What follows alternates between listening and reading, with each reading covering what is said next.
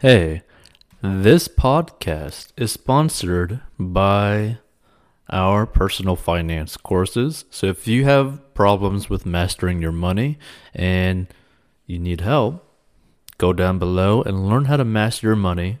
And this is a plan that anyone of any income level can follow. It is simple and easy to follow for any income level in any situation, and is very straight to the point. And if you want to learn how to make money online, go down below as well. And we'll see you in future episodes. 40inbox.com here, and Guatemala's Prez blames Biden for border crisis as protesters tell Kamala Harris Trump won. And this is a story by the New York Post. So let's get into it. So Vice President Kamala Harris was greeted Monday by protesters in Guatemala telling her Trump won and go home as the country's president blamed President Biden for this year's migrant crisis.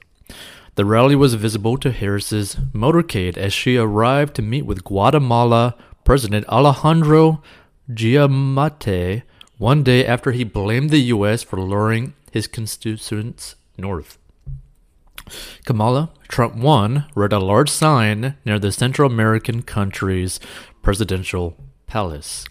Kamala, mind your own business, another sign said, according to a poll report. And images posted to Twitter show other signs, including one that tells Biden's migration czar, Kamala, go home.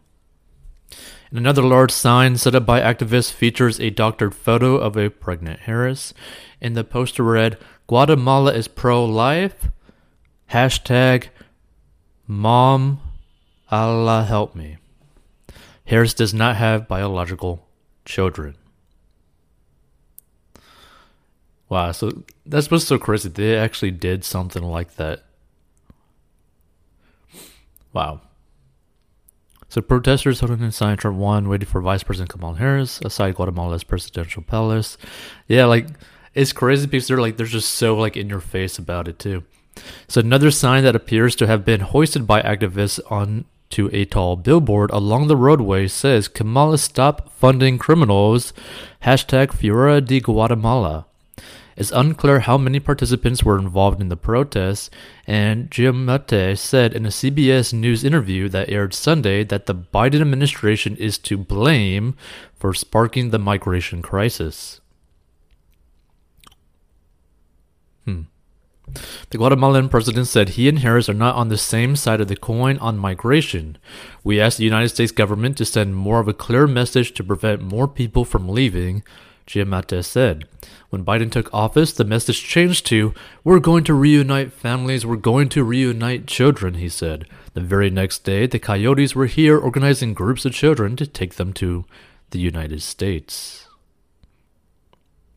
After a day of meetings, Harris would depart Guatemala on Monday evening to travel to Mexico, where she will hold meetings Tuesday with President Andrés Manuel López Obrador.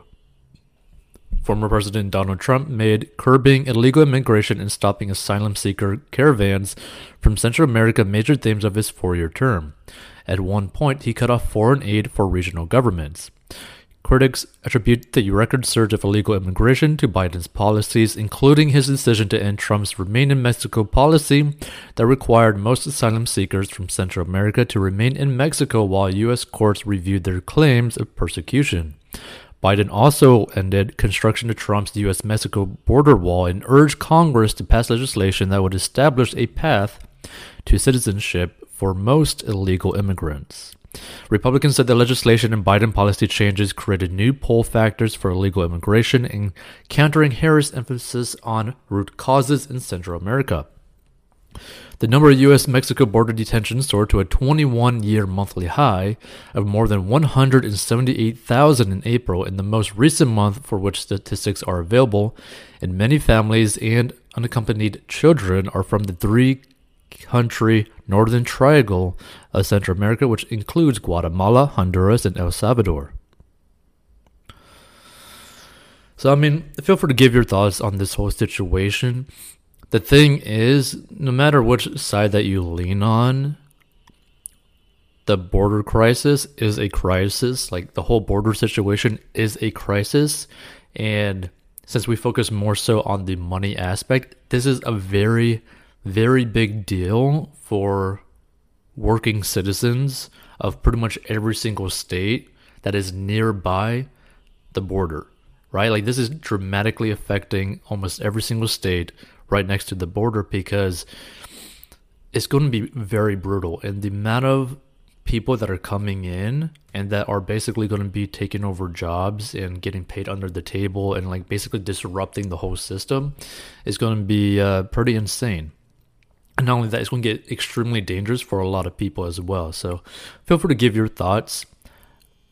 But the best thing is to secure the border down there so that you could solidify and also protect the immigrants that come to the United States in a legal manner, because that also puts them at risk and also devalues their contribution to the states. So there's multiple ways to think about it, but either way, immigration should be in a safe way and in a legal way. Not illegal, but legal. Like immigration needs to be done through legal means because the amount of value that they could bring to the country is immense, right? Because nearly every single legal immigrant provides a crazy amount of hard work to the local communities. So just one way to think about it. Feel free to give your thoughts. Stay tuned for more news, money related content.